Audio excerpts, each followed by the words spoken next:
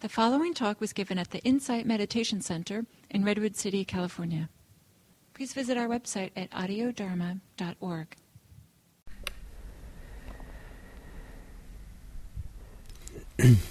So, good morning, and welcome to the part 2 of the introduction to mindfulness meditation. And some of you who are participating now, I hope have done the part 1, the 9-day introduction to mindfulness meditation that we did a couple of weeks ago, 2-3 weeks ago, and which is I think archived on YouTube if you're interested, if you haven't seen that. And this part 2 hopefully can also be a standalone for those of you who haven't had the part 1. I hope that I give enough instructions in mindfulness that you can follow along, understand what we're doing, and maybe even more so than if you didn't take the first one. And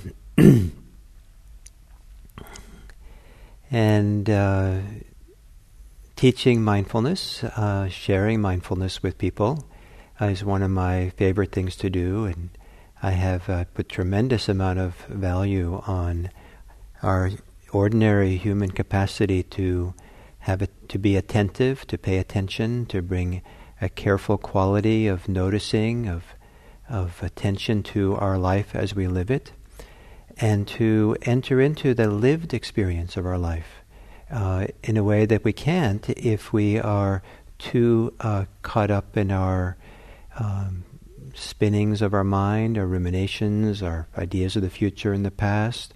If we're too much in the grips of our emotions and too much kind of distracted or in fantasy, or just it kind of takes us away from ourselves, takes us away from our lived experience of the moment.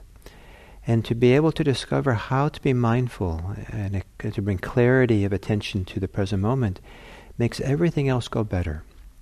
It tends to improve quality of a life. It tends to make us wiser, more capable of engaging in the world in a nice way. It even also is a tremendous support for people who want to do other forms of religious practices, from other religions even. Many people have come and learned the basics of mindfulness, and they were able to do their own religion in a much more effective and meaningful way because of their capacity to pay careful attention and their capacity to recognize how to work with what takes them away from their experience. And that is what the topic is for this part 2 of the introduction to mindfulness, is how to practice with, how to bring mindfulness to the very things that make it a challenge to be mindful. And the wonderful alchemy, magic, or of mindfulness practice is that whatever is a distraction, whatever is a challenge for mindfulness, becomes itself the object of mindfulness. In other words, as soon as you bring mindfulness to something, we are being mindful. And the very things that are distractions are only distractions if we are not really clearly mindful of them. Once the distractions, once the challenges, and some challenges are really huge for people, but once we turn our attention to them, they become the practice. They're no longer distractions. They become the food, the basis upon which to develop mindfulness. And so sometimes we say in mindfulness practice that there are no distractions. There's just something else to pay attention to.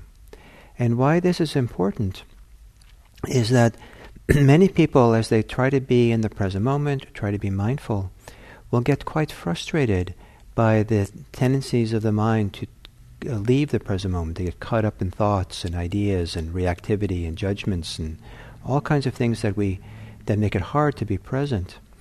And so the idea is to find a way to practice that we are not critical, we're not upset with what's going on, that we compost everything into one more thing to be aware of, one more place to be mindful of. And so we say there's no distractions, just something else to pay attention to. Now, but because these there are forces which are quite difficult, make it difficult for us to be present, we want to have a lot of respect for them. To just casually say that we're going to turn our attention to the distractions, to the difficulties, and that's the end of it, doesn't respect how challenging some of the mental forces, emotional forces that we have for being present. Some of these challenges are tapping into some of the deepest places inside of us, unresolved places of pain, places of uncertainty, places of deep doubt, places of purpose and value, and all kinds of things. And so to be turned towards the very things that make it difficult needs to be done with care and attention. And we'll talk about that over these days. We have 8 days to do this introduction to mindfulness part 2, and talking about how to work with the difficulties of the practice. As a number of things I'd like to say today, mostly on an introductory level. One is we'll do some meditation every day that we do this, so maybe even a couple of times, but we'll do it every day to kind of hopefully the meditation will give you an experience of working with some of the things I'm talking about. And the reference point for what we'll be talking about is a list, Buddhist list called the 5 Hindrances. That's the usual English name for it. And these are the list of the 5 primary things that the Buddha mentioned as being the obstacles for developing a concentration, for becoming, going more deeply into the meditation practice itself. There are lots of distractions, lots of things that make it challenging, but for the Buddha, these 5 are the primary kind of human tendencies that are obstacles to really going deep. The Buddha also called these 5 hindrances obstacles for becoming wise or being wise. That when the grip of these 5, it's hard for our wisdom and our clear seeing, wise eyes, to see what's going on in ourselves and the world around us. So I'll be talking about these 5, and we'll go through them. Maybe some of these so-called hindrances, we'll go through and maybe talk about them for a couple of days at a time. But the focus of today is mostly introductory in nature. So these 5 are, some of them are paired objects, so you'll actually 7 total.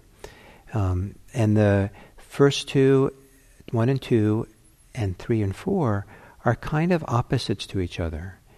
And the 5th is such a significant thing. It doesn't really have an opposite. Opposite in terms of, not in terms of the beneficial opposite, but also opposite in terms of kind of the challenging opposite to it. So the first 2, the first is sensual desire, and the opposite of that, number 2, is aversion or hostility. And these are powerful forces inside of us that we want. We have desires. We feel compelled by our desires. Desires take over in all kinds of ways that make it hard to be mindful. We get pulled into the gravitational force of our desires, or we get pulled into the gravitational force of our aversions, our hostilities. So the first one, desire, is desire for something. And the second is the desire away from something, desire not to have something. Number 3 is usually translated into English, maybe because it was Victorian English people who translated these texts, as sloth and torpor. And I'll talk more about what this is. But and then number 4 is restlessness and worry, restlessness and regret. These are the more so the first is kind of the dropping of energy and becoming dull. The fourth is being overactivated, over-energetic, kind of agitated with all the energy we have and restlessness we might have. So the pendulum can swing between low energy and kind of heightened hyper energy. And then the 5th is doubt. The uncertainty, the questioning, the being perplexed, uncertainty of what to do and where to go, and unsure of ourselves, and it can be a huge kind of trap to be caught up in doubt, uncertainty, in being mindful, what to pay attention to, what to do, what are we doing here. So 5 qualities. Sensual desire, ill will, aversion, hostility, sloth and torpor, restlessness and worry, and doubt. So we'll be, that's kind of the topic, and I hope that as we do this 2 weeks together, that you'll be kind of, hopefully at some point, kind of delighted, maybe amused, maybe inspired, maybe tremendously encouraged in the practice to appreciate that the very things that make the practice difficult become folded in to become part of the practice. It's a way of starting to become free of these places, becoming free of the very things that keep us from being free. The mind, the heart, our attention keeps getting caught up and captured by these things. But the very idea that rather than getting rid of them, you can actually turn around and look at them and really recognize they're there, and recognize aspects of them and begin working with them, is just a great pleasure. And sometimes when these hindrances come up for me and I turn around and recognize, look at that. There they are. And just the very recognition, I sometimes get a smile on my face. Oh, okay, there it is. And or even amused sometimes. So I don't know exactly what your reactions will be, but I hope that as we get the hang of this, that you really find the value of what we're talking about. So let's do a meditation. And it'll be a basic mindfulness meditation. But near the end of the meditation, I'll ask a question or point to something to be mindful of that begins moving in the direction of understanding these hindrances or these challenges. So you want to begin by taking a posture that's suitable for you for a meditation. Generally, for most people, that's to take an upright, seated posture where we can sit up a little bit more alert than we would if we just sat down in an easygoing way, but not so much that we get tense. The idea is to find a posture that promotes alertness and relaxation. Some people, because of whatever their condition might be, will lay down. Some people do meditation standing. It's the only way they can kind of find the right combination of alertness and relaxation with the challenges they have with their body. Some people will find that what works best for them is walking meditation, and they'll just walk very quietly back and forth. But the general reference point for what we're talking about is seated meditation. So if I make more reference to that, please understand that I'm inclusive of all the different ways. So if you could then, sitting upright, take and close your eyes. And then take a few long, slow, deep breaths. Breathing in deeply. And as you exhale, relax into your body. Breathing in deeply. And feeling the rib cage and you expand and stretch. And this is a little ritual, both of relaxing and settling in, but also remembering that we're going to be connected and attentive here in this body at this time.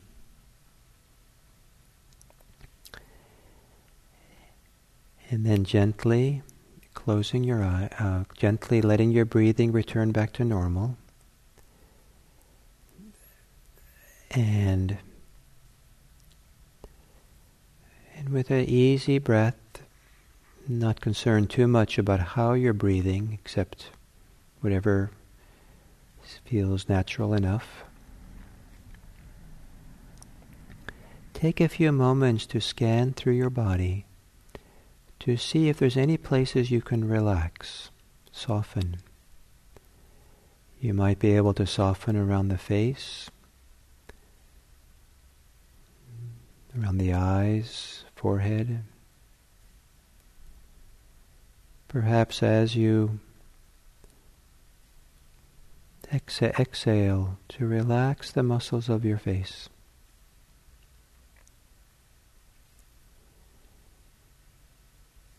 And perhaps you can soften your shoulders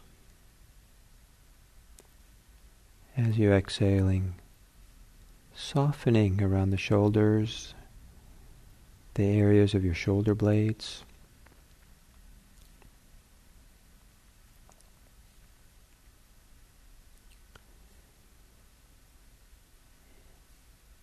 And then as you exhale, relaxing the area of your chest.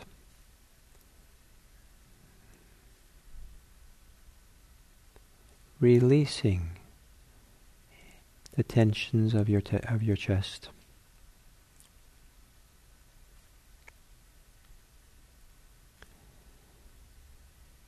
And then perhaps you can also soften your belly.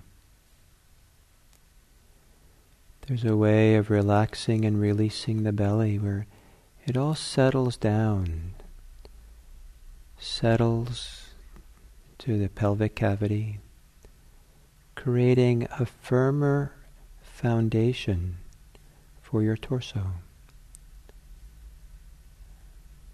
a place of rest for the belly.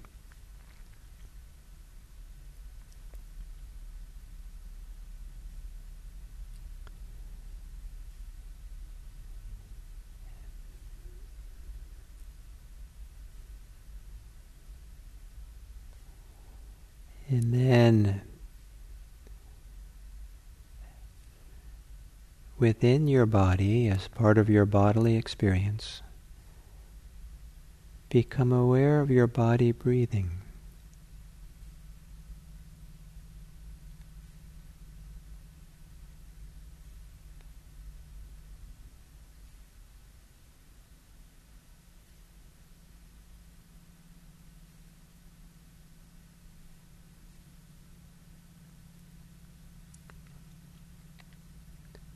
And to begin mindfulness of breathing,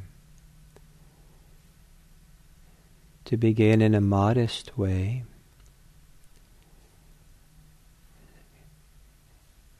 counting as you go, count 3 breaths, just 3. And let yourself really be present, relaxing into those 3 breaths as you count them.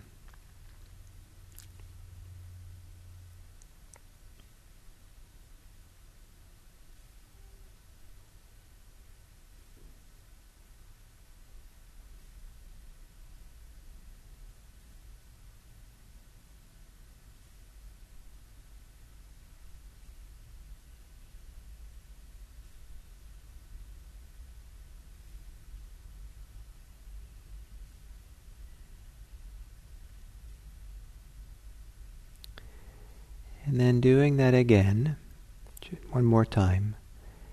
And then as you each count, each exhale, maybe in the quiet of their own mind, pronounce each count so it fills the whole exhale. So 1. To really let the whole thinking mind become quiet. The mind centers itself on the 1, and the body centers itself on the body breathing.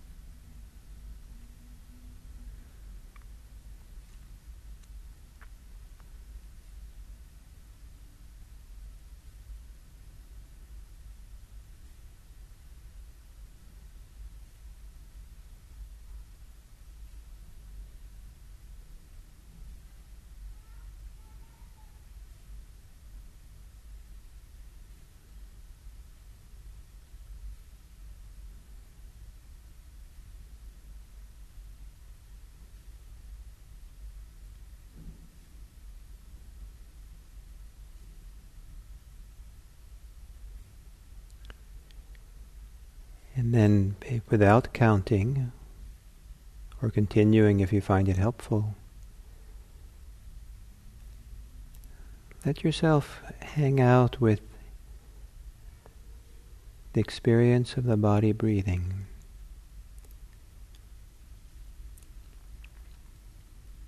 Let that be the focus of your attention. Not forcefully, but also not casually. And somewhere between forceful and casual is clearly having a clear experience of breathing in and breathing out.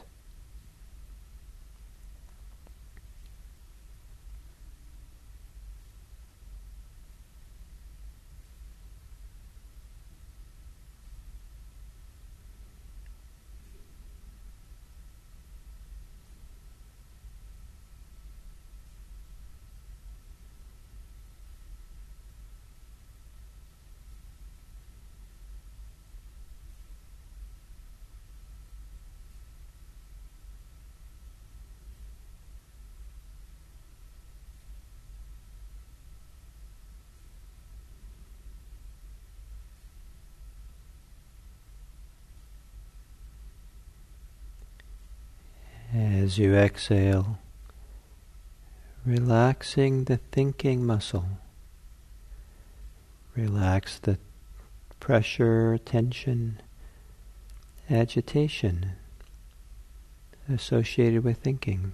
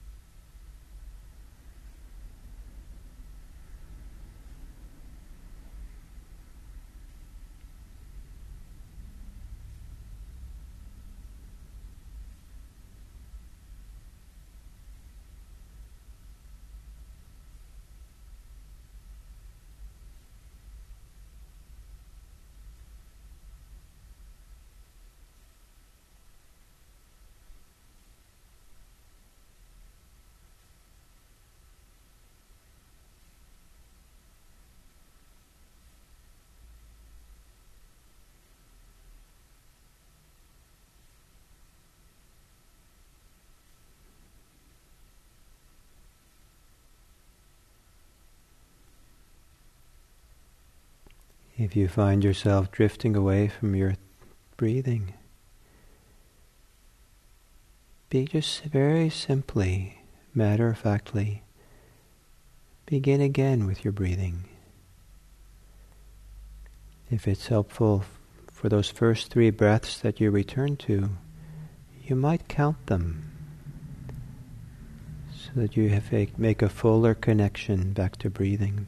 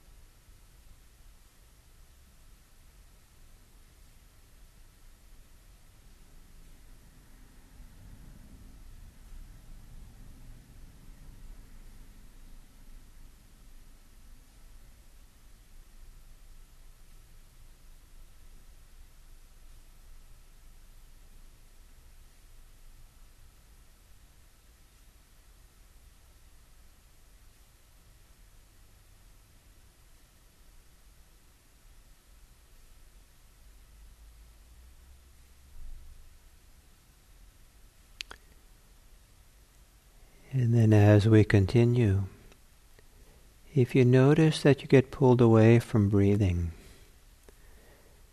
you notice you're in your thoughts or in your feelings, rather than going back to your breathing, notice something simple about that experience of being pulled into thoughts or distractions.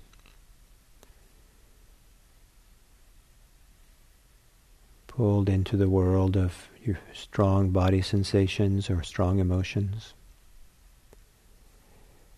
Notice if there's some quality, way of being, that you're either for the experience you're having or against it.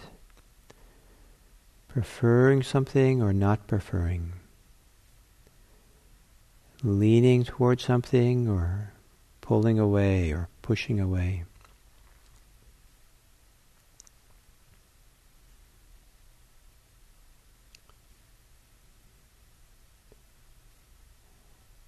In some simple way, are you for or against what's happening?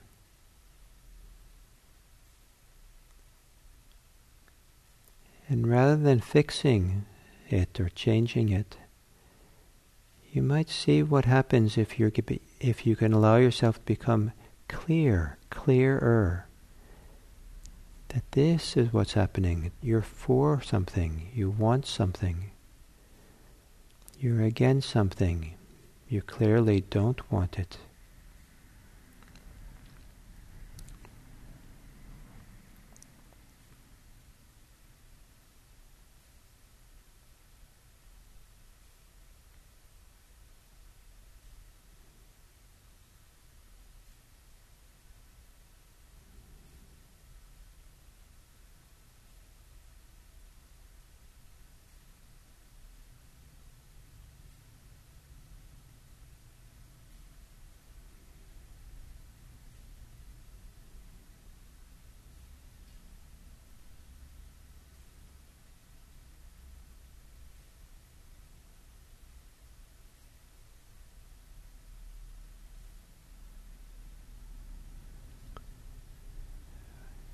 Are you leaning towards something when you get distracted? Are you pulling back from something?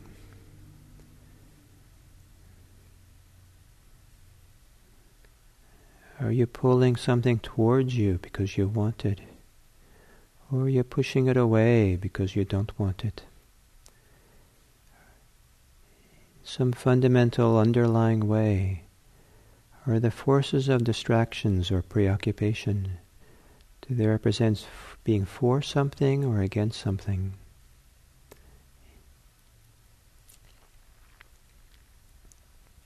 And what happens to you when you clearly recognize that there is a for it or against it?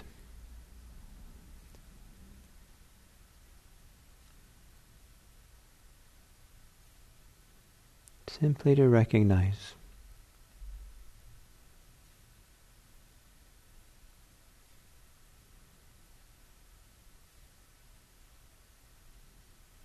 And then you can return to your breathing. And the next time you get distracted or lost in thought, caught up in something that's challenging, see if you can notice this simple aspect of it. Is there a for or against?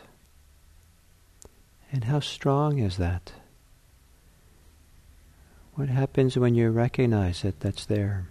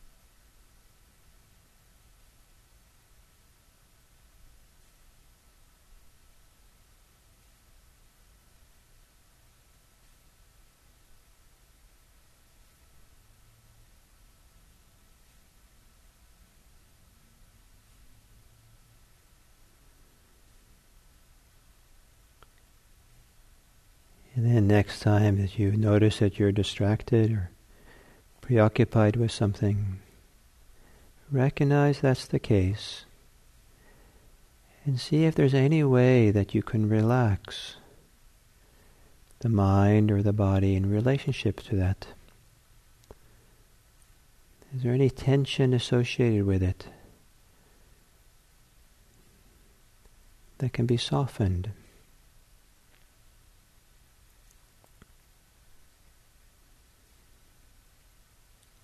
And then perhaps begin again with your breathing.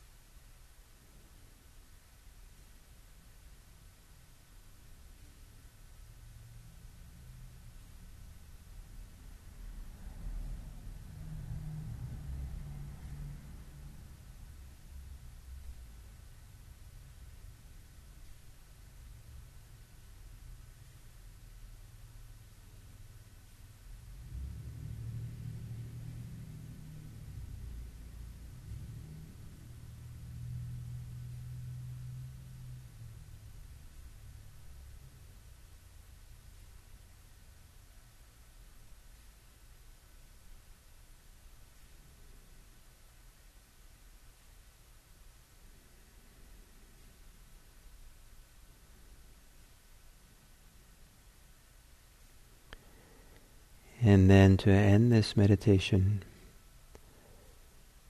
you may again take a few deep breaths,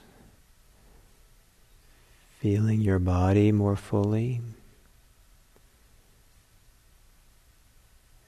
feeling the contact of your body against a chair, cushion, floor,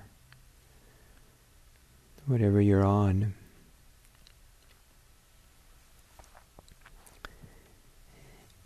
And then as you hear the bell, you can get ready to open your eyes.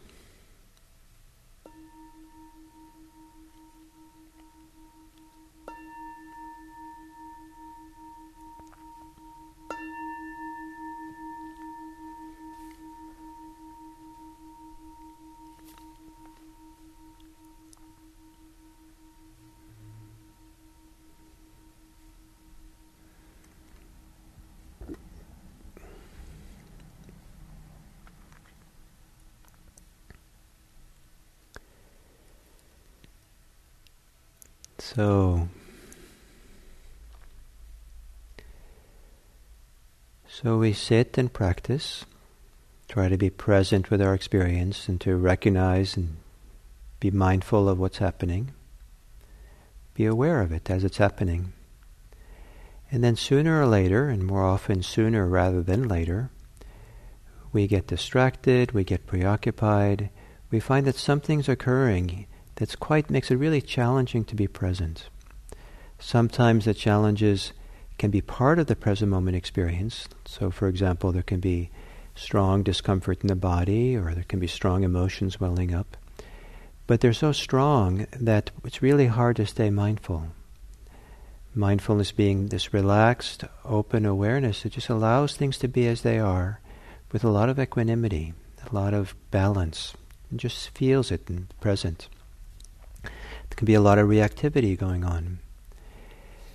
And when I was asked you during the meditation to ask if you were, anytime you got distracted or preoccupied, did it represent a movement of being for or against something? Preferring something or not preferring it? Wanting something or not wanting it? These are very deep, fundamental movements of the mind, and it's pretty normal. It's kind of what the mind does, is for things and against things, want things, doesn't want things. But when those become strong, we lose our freedom. When they become strong, they take over, and when we're really strong, we lose our wisdom, and we act compulsively or unconsciously even. But by beginning to look at these movements of distractions from this very simple kind of basic idea of being for or against something, it can be a little bit hard to see. I think you get used to it over time, exactly how that works. But it begins giving you a sense that you don't have to get caught up in the details of what it is you're for and against. You don't have to kind of think about it more, or analyze it in some deep way, or figure out something about it. It's possible to go underneath the mental concerns that have to do with the story, the ideas, to something that's more fundamental about the experience. Something that's kind of fundamental, maybe even universal. That it's a desire, it's a wanting, it's a aversion, it's a pulling away, it's a not wanting, it's a leaning towards, it's a pulling back. And those kinds of that's so simple movements don't have much doesn't explain what it is about, but it does explain something about how we're in relationship to what's going on. And beginning to see that this is more fundamental than the particular topic or concern that we have, points us to the fact that these 5 hindrances, that many of these obstacles, come from a place that's very deep, and we don't have to take them because they're deep or kind of basic. They're kind of basic to the human operating system. We don't have to be caught up in taking them personally. The very difficulties in meditation don't have to be used to define yourself as being a good meditator, a bad meditator, a good person, a bad person. You're not wrong because you're having it, or right because you're having it.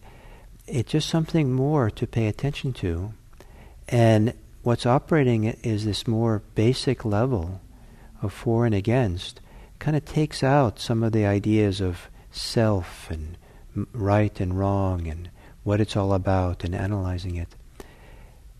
What I'm trying to convey is the idea we're trying to stay very simple with the experience. Trying to be aware and find our freedom, our clarity, in the simple recognition of, oh, this is what's happening. Oh, it's like this. I don't have to be so concerned or so analytical or try to figure it out or involve so much in the stories of it all. I could just kind of be with the simplicity of the experience, this kind of way. So that's beginning to move in a direction of turning the attention towards the distractions, towards the difficulties, rather than recoiling from them or getting confused or upset or reactive to it. These, and as I said, the primary representations of these obstacles are the 5 hindrances. They don't cover all the different options of what can be difficult, but they cover a wide range. And how we learn to practice with the hindrances will teach us how to practice with a lot of the other obstacles that can come up as well.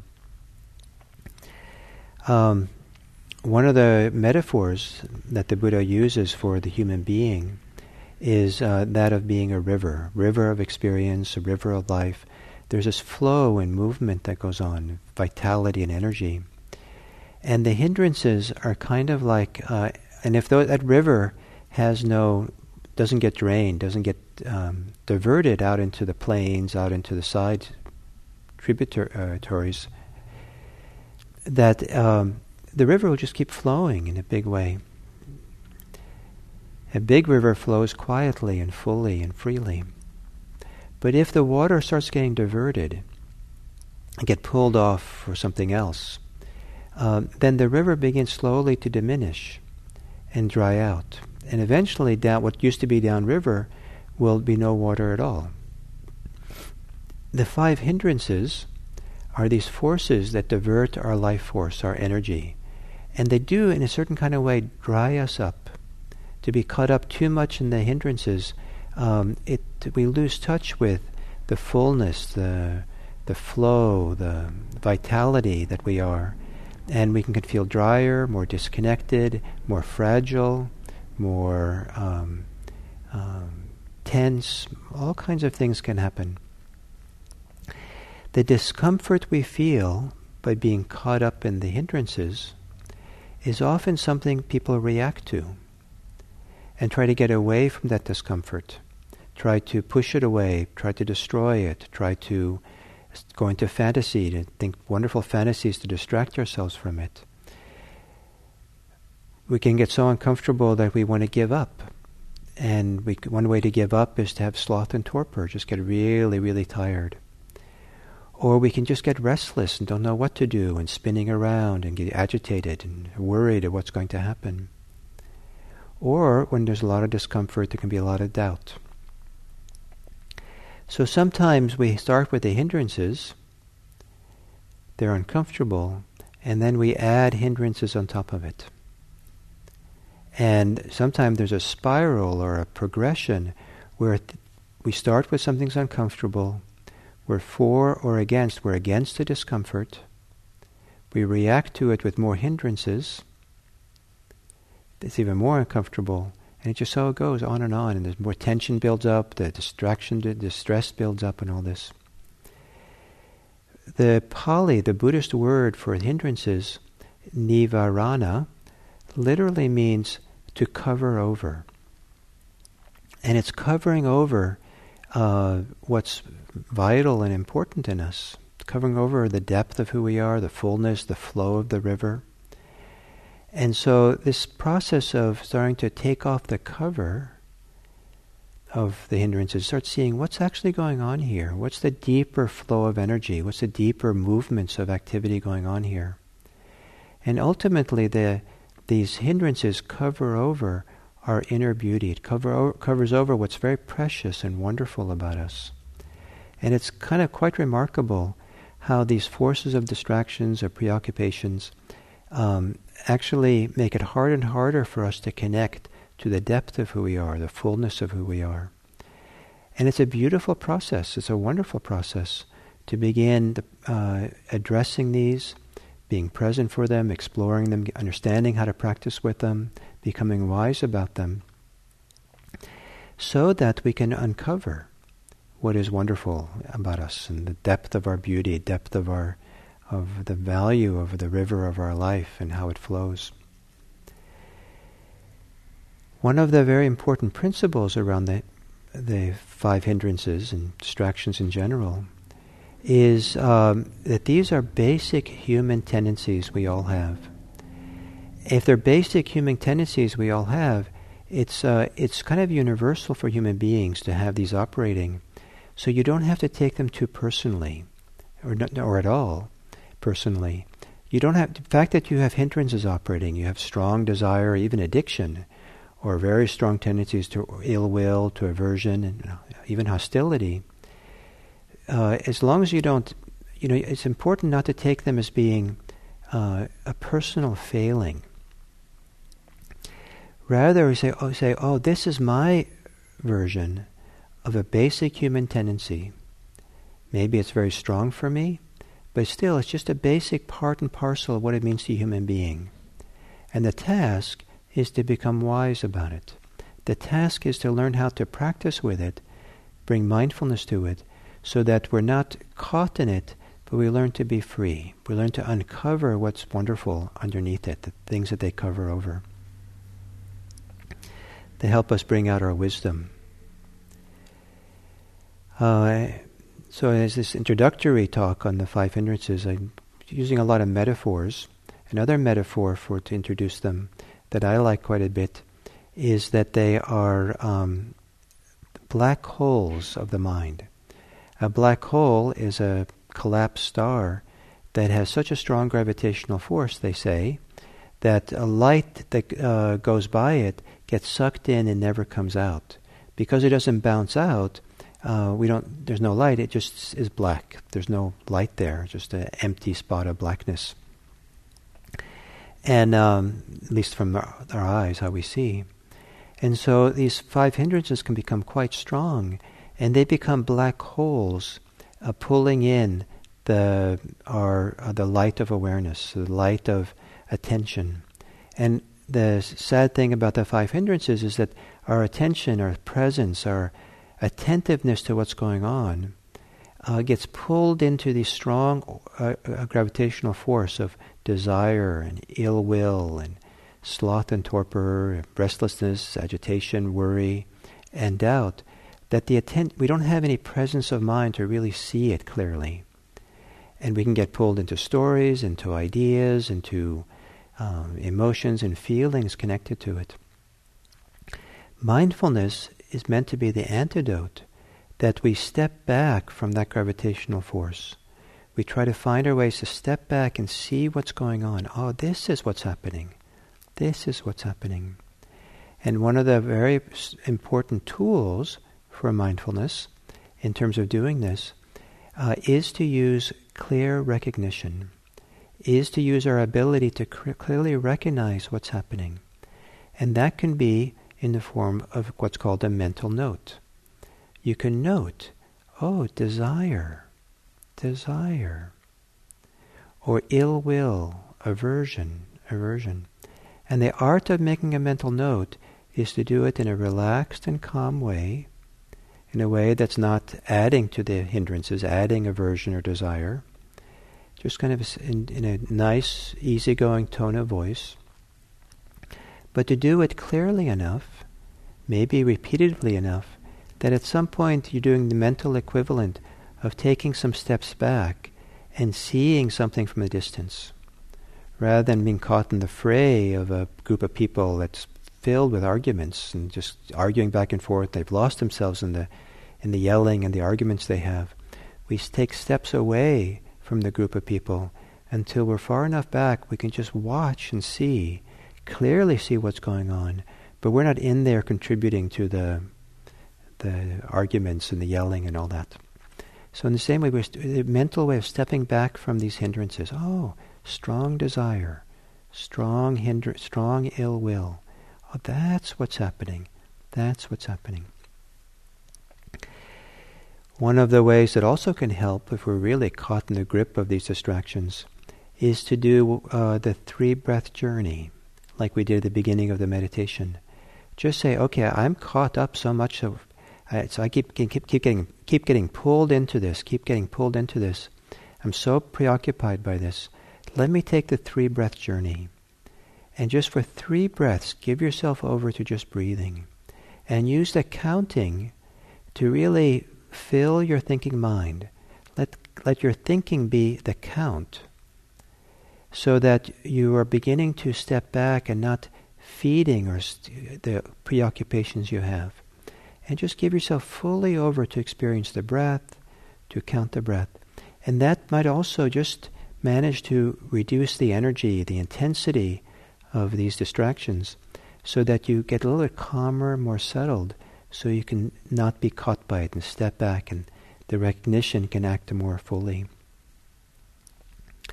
And if it seems after 3 breaths, it seems like, that the distractions are not so strong, then you might just stay with the breathing and continue for a while. Or it might be that you would need to turn your mindfulness to the distraction, but now you can recognize it. Oh, that's what's happening. I see. And if there's any tension connected to it, then you might see if you can relax that tension. Because sometimes the very thing that's fueling or propelling the hindrance is the tension we have in our system, the tightness, the pressure that we feel. And I know I've made this analogy before, and I think in the first interclass, but it's kind of graphic, that if you take the top of a toothpaste tube and you squeeze, you could push away the toothpaste that comes out over and over again, but toothpaste is going to keep coming out. You have to stop squeezing. So the same thing, this physical and mental tension that comes with distractions, comes with the challenges of meditation, as long as the tension is there, it's very likely that the thoughts, the preoccupations will keep being pouring out, no matter how many times we let go of them. So to go and see, is there any tension in your system, in your shoulders, your face, in your belly, in the mind? that you might begin to soften and relax. And then you might not be so caught up in the web or the gravitational force of these hindrances. So that's meant to be a general introduction to these. Tomorrow I'll give a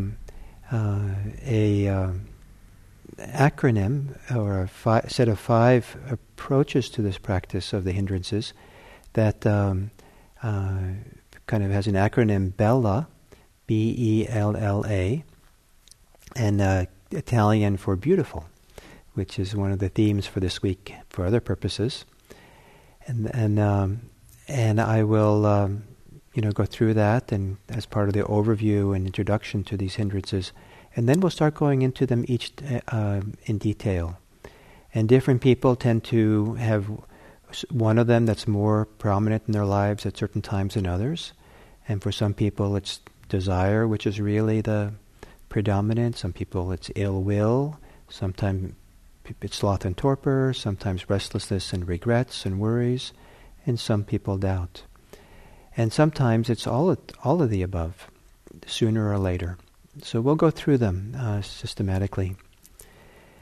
And as a way of ending, I thought that we could do a short meditation again, and partly to make some space for all these words to maybe sink in and be digested, and also as a nice way of kind of transitioning to what you're going to be doing next. So if you can take your meditation posture again, and perhaps close your eyes.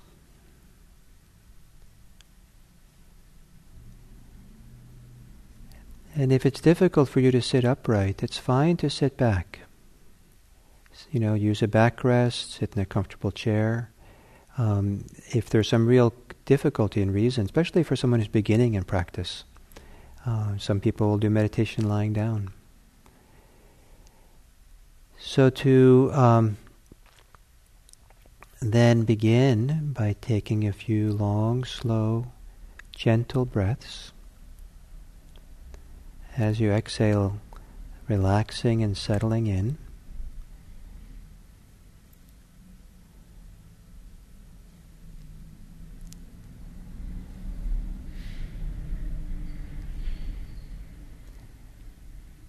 And then letting your breathing return to normal.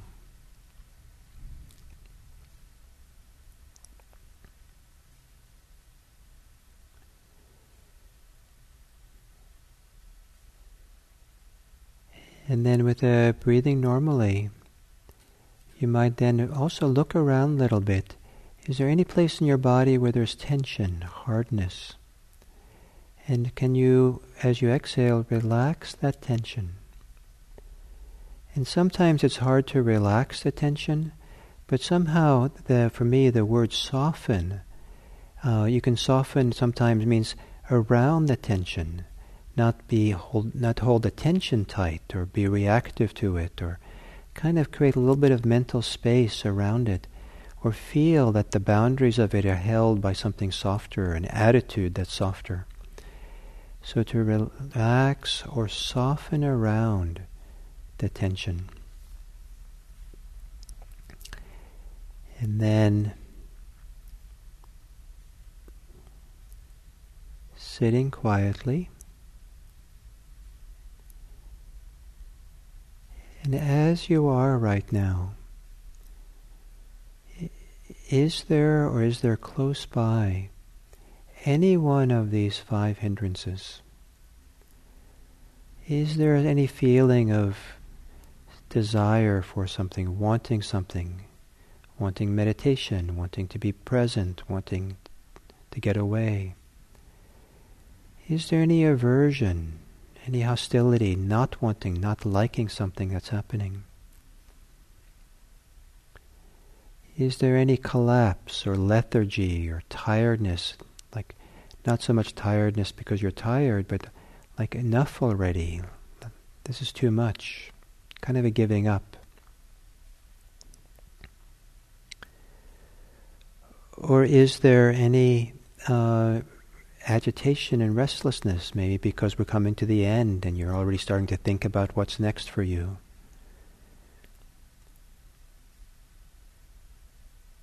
Or you're trying to understand what was taught here today and you're kind of excited or energized, trying to figure it out. Or do you have doubt? Are you perplexed, uncertain?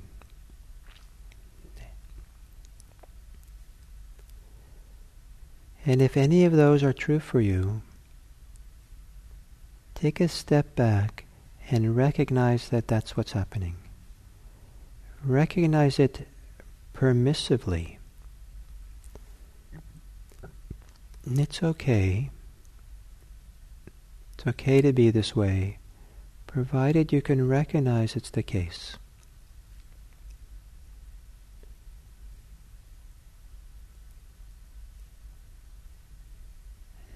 To use a mental note to name it is kind of like naming someone you see, remembering their name, and just saying their name to them so they can relax.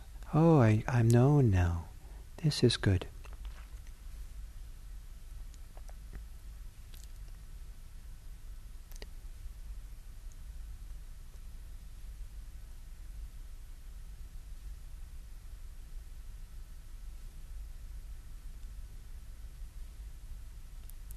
And now, having done a little bit of recognition, now, in the middle of it all, middle of your body, middle of your experience, become aware of breathing.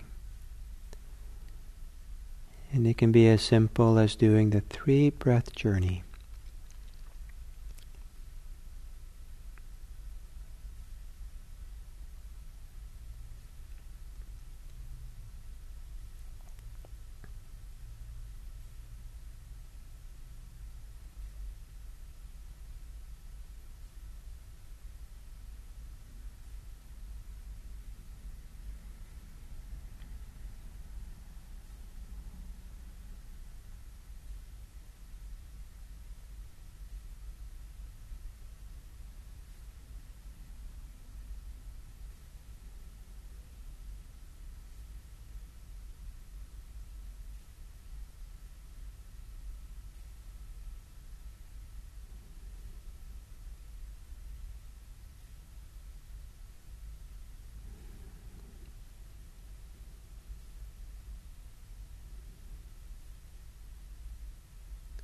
And then very gently take a few little bit deeper breaths so you get a little bit more oxygen, a little bit more energy to your torso, your rib cage, your lungs.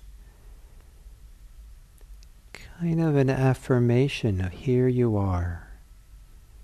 An affirmation of being of value, of caring for yourself, of really being present for this life of ours by breathing in gently, fully. Here, yes. This here and yes is the opposite movement than being caught up in the hindrances. And with this fuller here, yes, I'll ring the bell to end the sitting.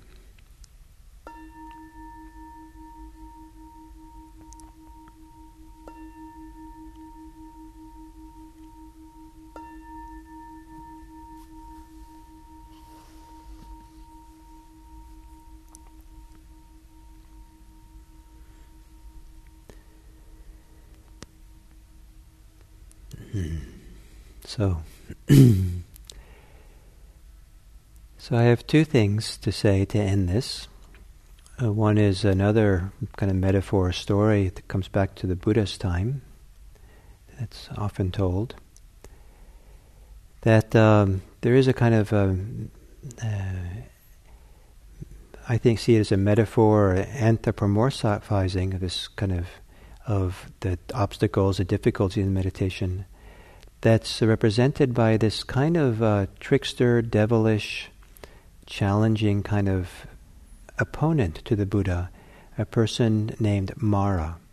And it seems like Mara's job description was always to try to to prevent people from getting enlightened and get people more involved with the hindrances and caught up in these kinds of difficulties. And the last thing Mara wants is anybody to become free of them. And so the Buddha had to work with Mara and to overcome Mara to become enlightened. But after the Buddha was enlightened, Mara would still come and find the Buddha. And I love this story because enlightenment doesn't necessarily mean that we're finished with having inner difficulties and challenges. Enlightenment might mean that we have a whole different relationship to them, so that we find ourselves free of them, rather than free with them, or free with their presence, rather than needing to not have them at all. But what the Buddha does when Mara comes to see him is always very interesting. It's very instructive. The Buddha does not chase him away, doesn't get angry. The Buddha doesn't actually invite him in to have tea either. Come hang out with me. All the Buddha does, he looks at Mara and says, Mara, I see you. And whenever Mara is seen, Mara, I see you. Kindly, clearly, I see you. Mara will always run away. So don't invite the hindrances for tea. Don't get involved with them. Also, don't chase them away and get angry.